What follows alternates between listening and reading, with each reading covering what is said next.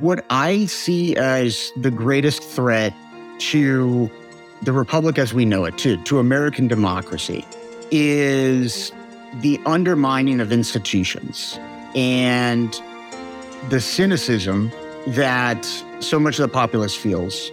I'm Ken Harbaugh. This is Burn the Boats, a show about making tough calls in tough times. America today faces a critical test. Our democracy is under threat, but good people are rising to the challenge. Now is the time to go all in. Now we burn the boats.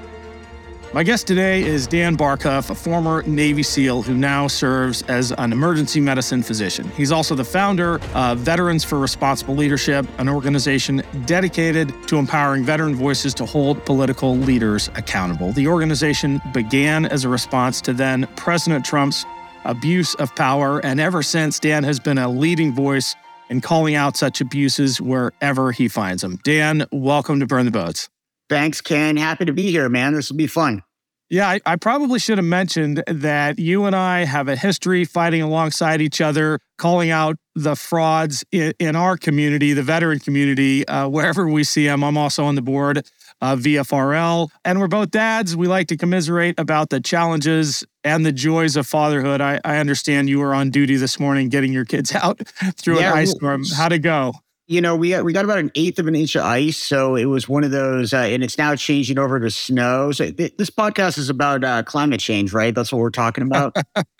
It can be about whatever you want, but I gotta rest on your credibility a bit as a Navy SEAL knocking down doors in Iraq. Did ever you imagine back then that you would be shuffling kids through ice storms and being a political activist on the side? I don't think any of us, figured what middle age would have in store for us, right? No, I certainly didn't. What made you go the medical school route after being on the front lines as a Navy SEAL? Yeah, it's a good question. So the short answer is I was mad at the Navy and wanted to get out and do something completely different. And in hindsight, I shouldn't have been mad at the Navy, but it had to do with orders and things like that. And I was like, well, I'm going to get out and do something totally different. And, I was young and single at the time, and medicine had always been something I'd sort of been interested in. The medical community, I thought, and I think I was right about, in general, a lot of the same stuff that I enjoyed about the military can be found in medicine. Obviously, the mission is entirely different, but the people that you surround yourself with in both environments is really kind of similar in a lot of ways. You're doing a quote unquote mission. You're working together. You're surrounded by people who want to be there, who self-selected to be there. No one becomes a trauma nurse by accident, right? It's something that you get to. That sense of teamwork, that sense of kind of belonging, and for me as a physician, a little bit of that sense of leadership was present in both communities, and so that's what I thought I would find, and what I ended up finding. You've extended that mission-oriented thinking to the political arena.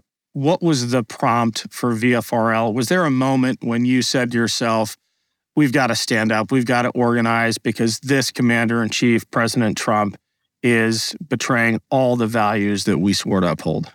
Yeah, but you know what? What's crazy, Ken, is when I look back on it, the moment that I was like, I got to get up off the couch seems so trivial at this point after all that happened, right? Because VFRL was from 2017. And the thing that, kind of inspired me to rally some folks and start working on this was the original Michael Flynn stuff, lying to the FBI about conversations with Russia and lying to the then Vice President Mike Pence. And, Michael Flynn, even more so than Trump, was kind of the thing where I was like, we got to do something. I'd always been anti-Trump. When VFRL started, I had 2 daughters, and grab them by the pussy was fresh in my mind.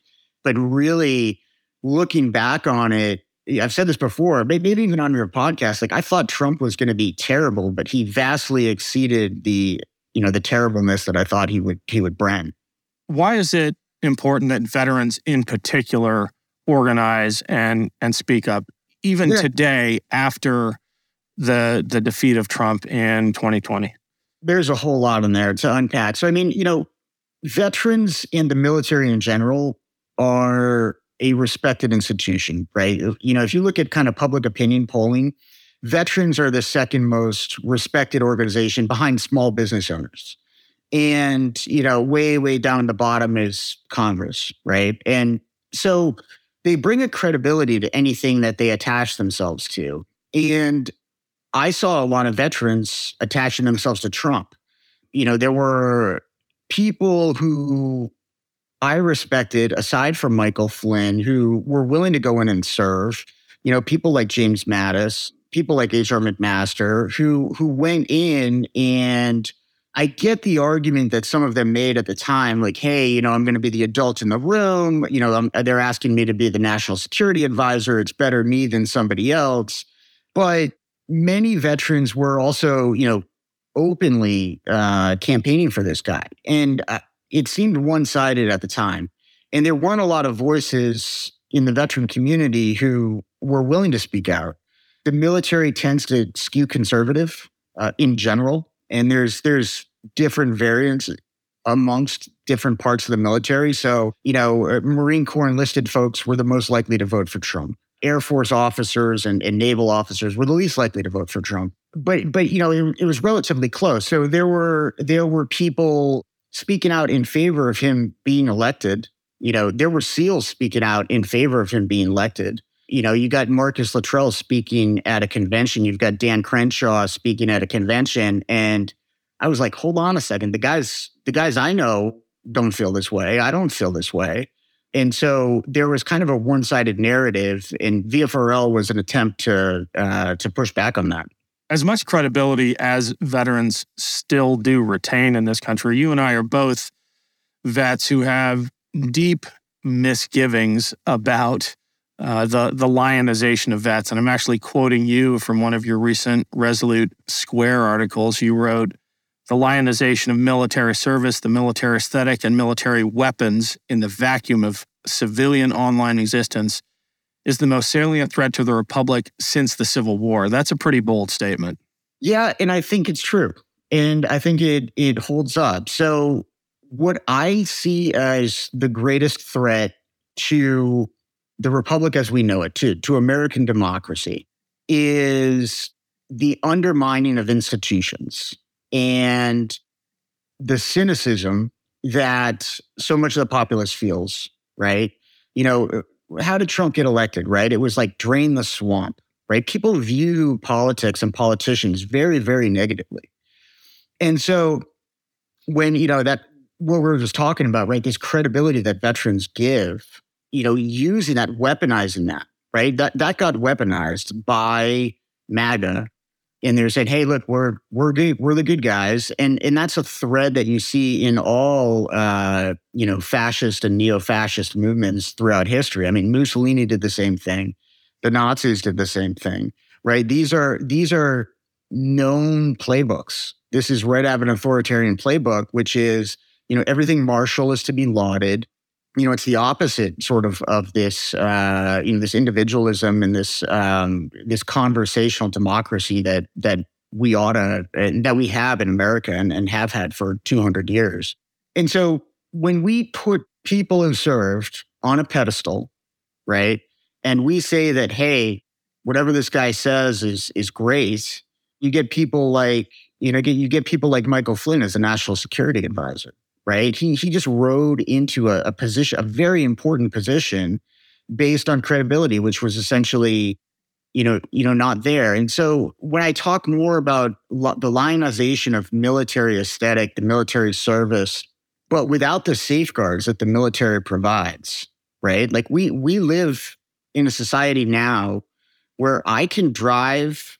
I live in Vermont, so it's about a 20-minute drive, but I can drive 20 minutes, walk into a store, walk out with an AR-15 with a high cap mag, H gear. I can get basically camis. I probably can pick up body armor within an hour of here. I can totally outfit myself just like I was, about to kick indoors in Fallujah, minus an encrypted radio, right? That's probably the only thing I can't get. And when we have that without a commander in charge of me, a tasking a commander, a GSOTF, telling people where to go without a senior enlisted saying, hey, this is a good idea, this is fucked up. And we just leave our decision making and our influences to, what we see on various chat rooms or Facebook. I mean, that's a recipe for disaster. And the ability to do that isn't just available. It's not just accessible. People are doing it. I mean, gun sales have gone through the roof. More guns were sold last year than ever before. More guns will probably be sold this year than last year. And you have tied that to this idea of, twisted masculinity and the politicization of fear. It's interesting that you bring up Mussolini because we just had Ruth Ben-Ghiat on the show who talked about the use of virility and masculinity in far-right movements to drive people, mostly young men, into the arms of these neo-fascist and fascist movements. I think you bring special credibility to this conversation as a Navy SEAL, but can you talk about real men? Because you wrote this incredible essay for Resolute Square about the perversion of this idea of masculinity that real men are supposed to make those around them afraid. Yeah. Young boys transitioning to adulthood, right? I was this way. Growing up, I wanted to be like my dad, right? I wanted to be a man. I wanted to, chop wood with a maul, all the other, paint the house, drive a car, whatever it is, the stuff that little boys see men doing, right? And so I ascribe to that. And that doesn't go away as you move into kind of later adolescence where all of a sudden your dad's like the biggest dork ever, and you're like, oh, I don't want to wear those jeans. Like I look like my dad, right? But you still want to be a man in society. And that's really a timeless thing. In Native American ceremonies, there's, a sweat lodge or, you have to go and hunt and kill a wild animal or, something like that. In Western societies, we mark this transition from school to the workplace. You get your union card and, you're working in the factory alongside your uncles and your dad, right? And so now that stuff, as we've transitioned to this modern economy, people are not kind of getting their masculine identity through their job, right? And that is a big change. And so I think there's this generation of folks who are kind of looking for some tribe to belong to feel like a valued part of a tribe. And that's a universal human feeling that we've all had for millennia. And human survival is based on that, right? It's you have to be valuable to the tribe, and then therefore the tribe will value you. And so that hasn't changed. That's human nature. What has changed is we've lost this tribe economically. Working for Uber Eats, well, maybe it pays the bills or whatever. It's not the same as in 1920, working with your extended family in a coal mine, right? Like it's different. Some of it is a lack of kind of physical danger and doing manly jobs, right? I use air quotes, like, and so people are lost. Young men are lost, and what can replace it? Well, I mean, they're buying guns and body armor. I mean, it's identical to when I was a kid. I used to wear the Patriots quarterback's, jersey, right? I'm a 10-year-old boy, and so they're doing the same thing. It's not a football jersey; instead, it's body armor. Do you think the Josh Hawleys and Ted Cruzes of the world, they almost all fall on the far right of the political spectrum, are aware of their cynicism, or are they projecting? I just think it's funny that the least, and I'll use the air quotes too, the least manly politicians out there are the ones writing books about manliness, or in Cruz's case, lionizing Russian military recruiting ads while mocking American military recruiting ads. I mean, these are not guys I would want my kids, my sons or daughters looking up to in any way. I think it's disingenuous, right? Like politicians they're good at sniffing out what works, right? And so, I don't know how many downloads Josh Hawley gets, but, I'd imagine he's going to keep doing it as long as he gets a fair number of it, right? And so it goes back to this, sort of search for meaning, I think. And we used to, as men have pretty clear roles and I don't mourn the loss of that. That don't take that the wrong way. I'm not saying that, it was better then or anything of the sort, but, it was sort of more clearly defined. And, now I work in a job I love, a job that I had that, there's a lot of meaning that I attach to it, and it's mostly women. And folks are having a hard time with that, or finding meaning. They're trying to find meaning, right? Like that's the guy that I would aspire to be like as a leader would be someone like Ernest Shackleton, right? Who, have you read Endurance? I have. Yeah, I have that quote. So I used to have it up on my wall, the request for applications to join his expedition. Yeah. Yeah. So, for any listener who might not know, I mean, great book, old book, Endurance. It's about Ernest Shackleton, who's this British explorer. He's in his early 40s. He's trying to get to the South Pole, and his ship gets wrecked in the Antarctic ice, and they're stranded, and they're facing an Antarctic winter, which summertime up here. And they are, one could very easily imagine, oneself panicking in such a situation. And it's a textbook of leadership and a textbook of meaning. One of the coolest, things, and I think it speaks directly to this point, is, Shackleton there was this one guy on the crew who was, kind of cynical, and he was like, we're all going to die. Like, this sucks. And, this is a bad spot. And he was worried that, this is the person who's going to, his morale is going to kind of poison the whole expedition. And we're going to have people who are all of a sudden not, their morale is going to plummet, and that's going to lead to a bad outcome. So Shackleton takes the guy and was like, hey, you're rooming with me. They have like 2-man tents, and he's like, you're my roommate. And so, he basically kept an eye on him and made sure that he had something to do, right? He had a job to do. He would go out in the morning and, take the temperature and that sort of thing. And he made sure that this guy felt valued and felt important. And as a result, that the morale of the expedition did not plummet, and in fact they survived. They all survived this winter in Antarctica, and it's that need for value that I think is missing from the equation, right? It's this need to contribute, and I think we ask too little of young men. Should we bring back the draft?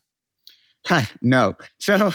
Yeah. So, I love thinking about that, right? Like, it's different in the piece I wrote when we chatted about that, the draft, we went away from the draft for economic reasons. And primarily we drafted people because they were like, it's prohibitively expensive to pay these guys enough to go to Vietnam and, hump around a rice paddy. And same thing in World War II. And we don't need that. Right, like we make our recruiting goals. No one would argue. No one would stand for a draft. I think that is an exercise in kind of intellectualizing. But the draft had an effect on the society that it served, aside from just military preparedness. So, because of a draft, you took people from all over the country, and you put them together in a military unit, and they worked towards, a common goal. They deployed together. They learned things about other parts of the country, other segments of society, and the shine was off of military service, right? The reason you didn't have Vietnam vets parading around in old school H gear with, M14s in the 70s and 80s is because that doesn't see, it's like, I did that, been there, done that. I don't need to march around and sort of fantasize about violence. I know what that looks like. And we don't have that anymore. So a better question would be, what do we ask of these, young men, and they're largely all men who are coming into adulthood? Like, what do we ask of them? Because I don't think the way to get the best United States of America is to ask nothing of them.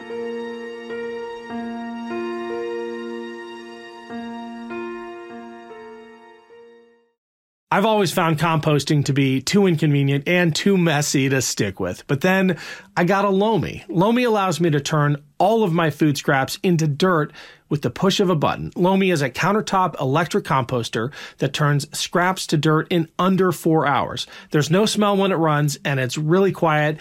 And thanks to Lomi, I have way less garbage each week. And our family garden is now filled with dirt made from kitchen scraps. Since I got my Lomi, I throw out way less garbage. That means it's not going to landfills and producing methane. Instead, I turn that waste into nutrient-rich dirt that I can feed to my plants. It feels great knowing that I'm composting and creating something useful, soil, instead of adding to landfill waste. I have a basically limitless supply of dirt for my garden. The other week, we had in-laws over for my daughter's birthday party, and the food cleanup was a breeze. If you want to start making a positive environmental impact or just make cleanup after dinner that much easier, Lomi is the answer. Head to lomi.com/boats and use the promo code BOATS to get $50 off your Lomi.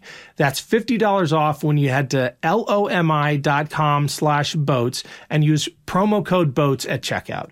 Food waste is gross. Let Lomi save you the hassle of a cold trip out to the garbage can while filling your garden and doing right by the planet. Greetings from Evergreen Podcasts. We're rolling out a listener survey, and we want to hear from you. The information in the survey will help us gather statistics and in turn make our shows more appealing to advertisers. I know most people don't like ads, but this is one of the only ways our shows make money and help keep their lights on. We promise it will only take a few minutes, but the impact on our podcasts will be tremendous. As a token of our appreciation, we'll randomly select one lucky participant each month to win an exclusive merchandise package from Evergreen Podcasts.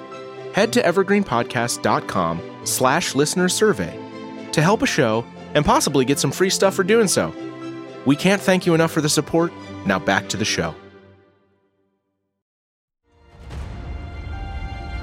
Do you have an answer to that question? Is there something short of military service? Because I'm with you 100%. There are myriad reasons not to bring back the draft, but is there something which can stand in its place to create that sense of community and responsibility to something greater than oneself, and I think most importantly, a sense of a common purpose as a country? What defines us is what we're working towards, not how different we are from each other.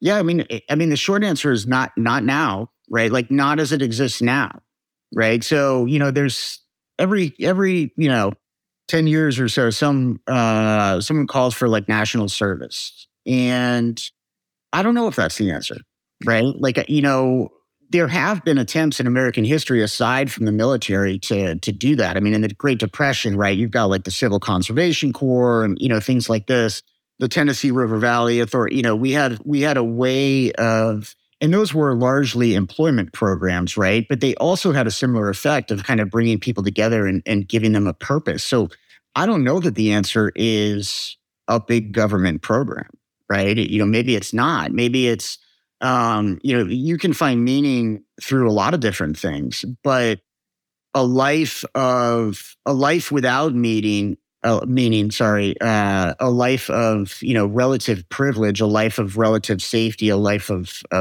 relative selfishness is not the answer. I mean, it makes people miserable. This is, every study that's ever been done on this topic, it shows that if you don't feel valued, you feel depressed and anxious and miserable. I mean, this is a known medical fact. I'll give you a brief example that, in the emergency department, we often deal with folks who are in a mental health crisis. And, there are folks who are, having suicidal thoughts, or maybe they had a suicide attempt or something like that. And if something I'll tell the med students or the residents, if you come into me and, you say, you're going to kill yourself if you don't get into, your favorite college or whatever, or you don't get a car for your birthday or something like that, you're not going to kill yourself. That's borne out by evidence. It's called conditional suicidality, and it doesn't lead to suicide. If you come in, and you're a 60-year-old male who's got a firearm at home, who is feeling depressed and doesn't have a family and feels alone and feels like they're not contributing anything to anyone, you're at like the most highest risk. Those are the people who complete suicides, right? Are people who are middle-aged and lost. And so this, has, Sebastian Younger, a mutual friend of ours, he talks at length about this, so it's finding value and finding meaning in service to others, whether it's, hey, I've got to keep it together because, my grandma lives with me and she's got a bad hip and I take care of her, right? That's one way to find meaning. As much as I, rip on folks like Jocko, if your meaning in life is to get a black belt in Brazilian Jiu-Jitsu, sure, go for it. If your meaning in life is, hey, I'm the crossing guard at a kid's elementary school, and I make sure the kids don't get hit by a bus, right? Everyone can contribute. It's a fallacy that no one can contribute to other people, and so service gives people self-worth. It gives people a positive outlook. So many of our fellow veterans, though, have found that sense of value and meaning and this perverted idea of service from joining organizations like the Proud Boys and the Oath Keepers. I bet if you talk to, and friends of ours have done this, the majority of the insurrectionists on January 6th, even the veterans among them, or especially the veterans among them, thought at the time that they were the ones fighting for the Constitution. How do you make that distinction? How do you educate people about the noble forms of service and the ones that are really being manipulated by the Ted Cruzes and Josh Hawleys of the world? It's hard. It's really, really hard. I mean, this shit is baked into our DNA as a nation, right? Like, what do you learn about when you learn about the American Revolution? You learn about like the Sons of Liberty, right? And, it's a big problem.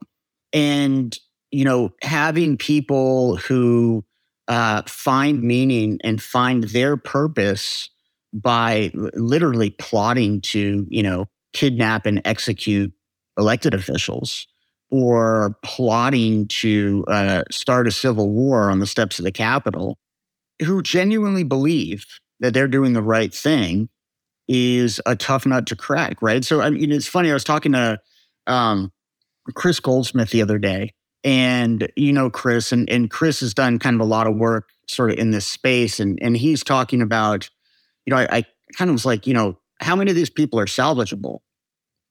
And he didn't really have a good answer, but he was like, some, right?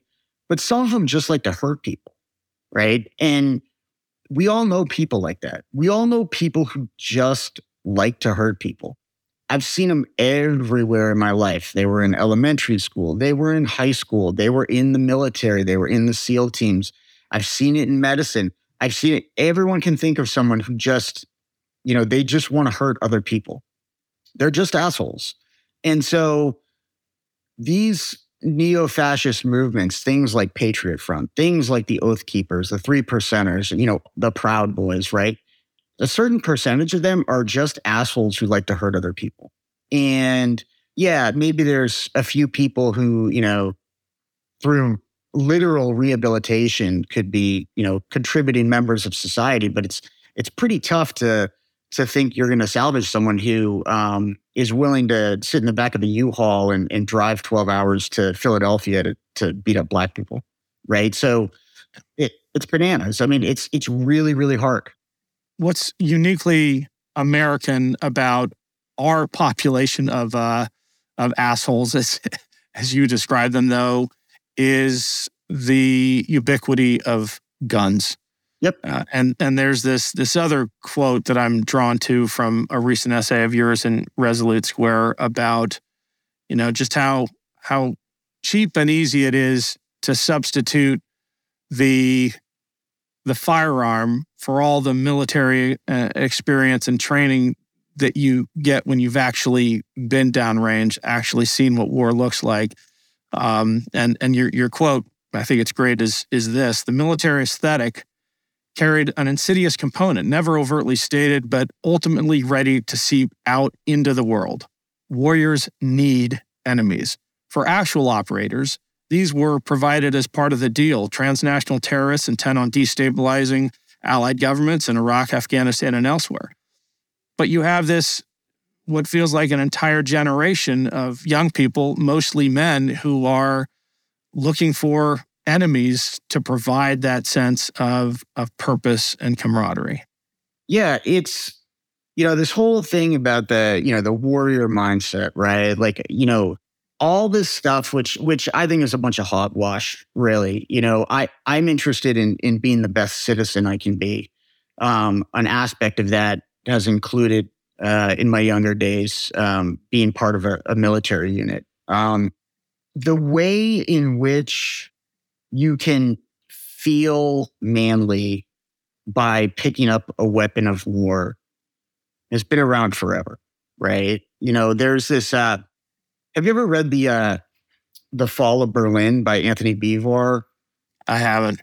So, it's a great book. He's this British historian, it goes through kind of the fall of Berlin in World War II. And, a lot of kind of interesting accounts from the Red Army folks who's ultimately stormed the Reichstag and stuff like this. And there's this one Russian, lieutenant who the day after the surrender, right, there's no more gunfire. And there's two little German boys playing, swords with like a wooden sword. They're just fencing, and it's in our nature, right? And so if you can't channel it appropriately, it's just deep pathology. The people who think that all there was to being in the military was, putting on some body armor, getting a cool gun, and then kind of patrolling along a street with your friends, it's just so far from, think of how we're indoctrinated into the military, right? Like you go to boot camp or you go to OCS or whatever, and it's weeks, right? It's weeks before you touch a gun at all. And then when you finally take it out of the armory, they put the fear of God into you. And, you march to the range and you get one round and you shoot your first bullet ever. And, then you have to clear and safe your rifle. And there's some scary drill sergeant kind of, looking over your shoulder, literally right behind you. And every time you check out a weapon in the military, even in the SEAL teams, you check out a weapon, it's there's somebody else there. There's two-person integrity. You're going to an organized range. Nobody in the military checks out an AT-4 and just rolls around with it in case they need it. It's insane to think that this is, what we do in the military. It's not at all. It's not even close to what we do in the military. So it's really just this facile worship of a weapon of war in an attempt to feel manly. And it's rooted in ignorance, and it's led to, it continues to lead daily to disastrous consequences.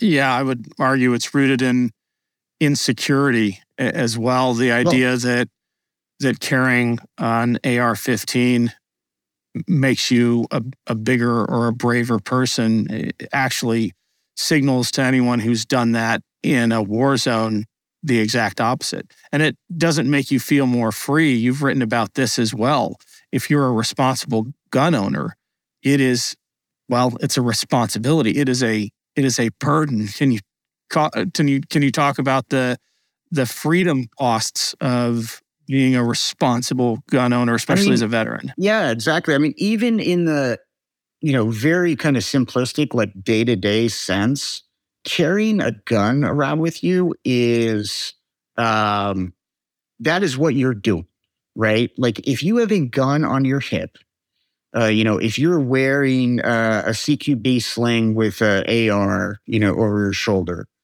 that is what you're doing, right? Like you're not,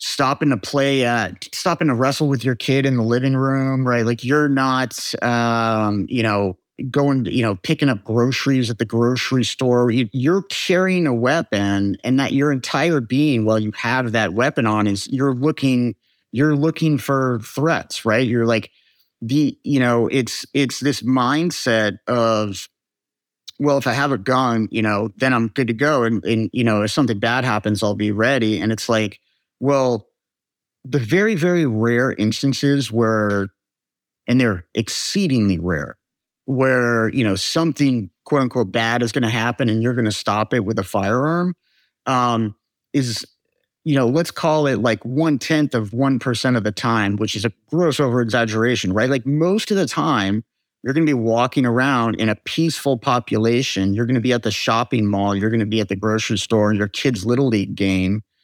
And it limits you in what you can do if you know what you're doing with a firearm, right? Like you can't take it off. You can't leave it in the car so you can just, zip into the gym, right? Like you can't, there are places you literally can't go, right? Like you can't carry it in a federal office building or something like that. It's incredibly cumbersome. Ask anyone who's been overseas, what's the best thing about coming home? It's like turning in the weapons at the armory, and then all of a sudden you're free again. It's this literal lie that's been told to gun owners that, having this firearm makes you free. It doesn't make you free. It makes you responsible all the time for, potentially ending someone's life. Yeah, or not. I mean, the prevalence of irresponsible gun owners is borne out in just the number of senseless murders from things like fender benders and arguments in parking lots. And to me, it's as much about the mindset shift that carrying a gun forces on you as it is the additional responsibility. I wrote this piece a while back that included a reference to this scale of alertness. And, it starts with being in the green where you're enjoying life and not worried about much. And the advice to gun owners was live in the yellow. Live always wondering if that person approaching you on a sidewalk might be a threat. And you, I think, articulated better than I ever could in this quote in your piece. You talk about the power of being able to, on a moment's notice, kill your fellow citizens demands complete and total respect at all times. It demands concentrations. It demands you view every person you see with that gun on your hip as a potential threat, and that's not freedom. Yeah, it's not, right? Like, I don't want to go to my kid's little league game and be like, I might have to kill all these people. And, like that's an insane way to live. It's not freedom. It's the opposite of freedom. It's having the most, the top of the pyramid of your attention is, carrying around a lethal weapon. It doesn't make sense to me. What do we do at this point? This is American exceptionalism run amok. We've got 400 million guns out there now. What do you say as a Navy SEAL who's deployed to theaters of war multiple times to the people who say the only thing that stops a bad guy with a gun is a good guy with a gun? Yeah. So, I mean, first of all, just that's demonstrably untrue. If you look at FBI statistics, there were a few years back, I sat on a panel for violence in community violence in Vermont. And we got some interesting stats from the FBI that, just showed that the number of active shooter situations in which they're stopped by, the good guy with the gun is tiny, less than 5%. most often these shooters, these mass shooters, end up killing themselves. Second most often is they're killed by the police. And way, way, way down the list is, in fact, I think it's like single digits, that an active shooter's been taken down by another citizen with a firearm. So, and the cost of that, of course, is so many guns out there carried by people who think they're going to be the hero end up killing innocent people. Right. And,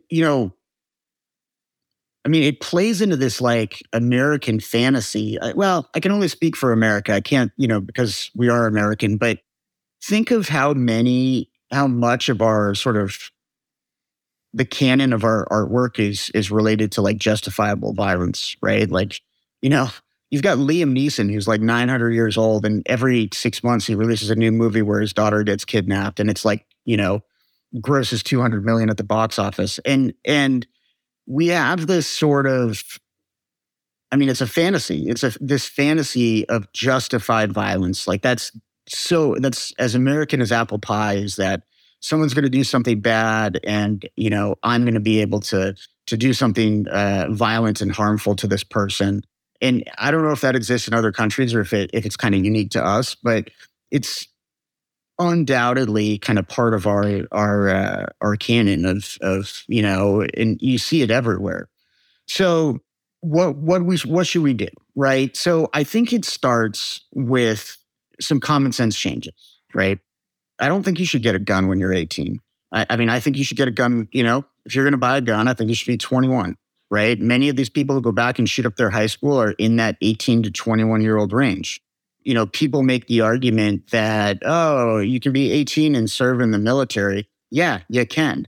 It's a bunch of bullshit. It's like, yeah, you can be 18 and serve in the military where you have a sergeant who's done 2 tours in Iraq, staring over your shoulder, making sure your chamber's empty before you clean it, right? So the argument that, you're 18, you should be able to buy a gun, that doesn't hold water with me. So that's what I would do. I would raise, for starters, I think you have to be 21 to own a firearm.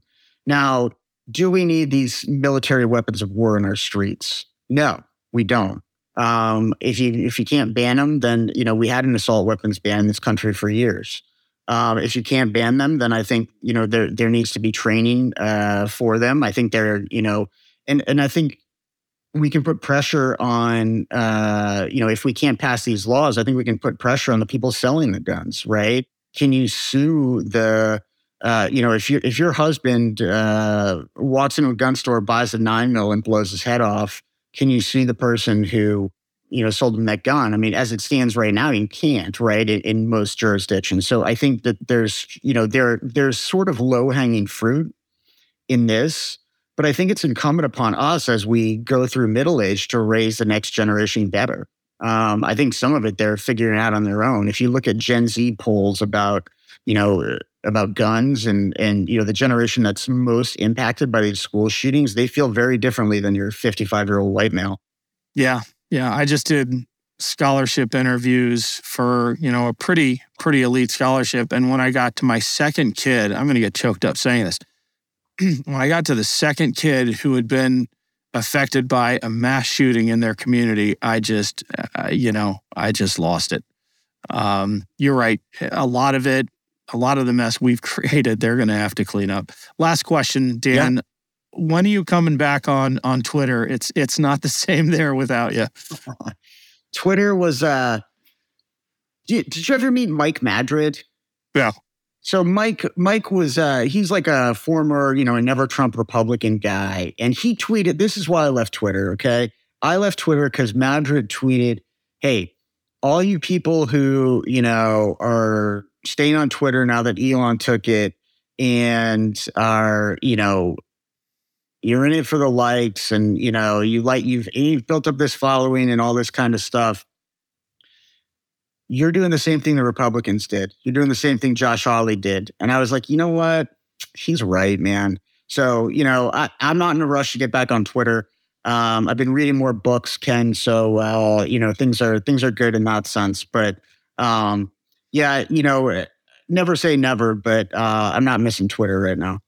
Well, you're a better man than I, Dan Barkhuff, but I think most people know that. I did check, though. your video, just sticking it to Trump, has 7.5 million views. So it keeps ratcheting up. I think we'll post that in the show notes. It's been great talking to you. Thanks, Ken. I appreciate it, man. You bet. Thanks again to Dan for joining me. You can no longer follow him on Twitter at @dbarkhuff. Thanks for listening to Burn the Boats. If you have any feedback, please email the team at kharbaugh@evergreenpodcasts.com. We're always looking to improve the show.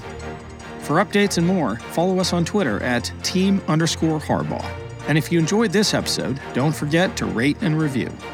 Burn the Boats is a production of Evergreen Podcasts. Our producer is Declan Roars, and Sean Rule-Hoffman is our audio engineer. Special thanks to Evergreen executive producers Joan Andrews, Michael DeAloia, and David Moss. I'm Ken Harbaugh, and this is Burn the Boats, a podcast about big decisions.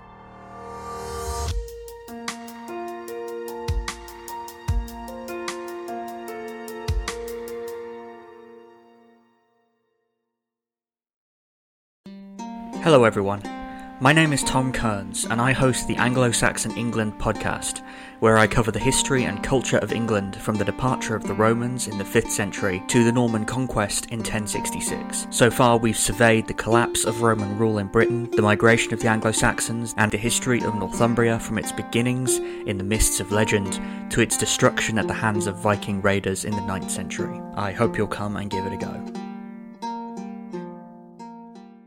This podcast was produced with the support of the Ohio Motion Picture Tax Credit and in partnership with the Ohio Development Services Agency.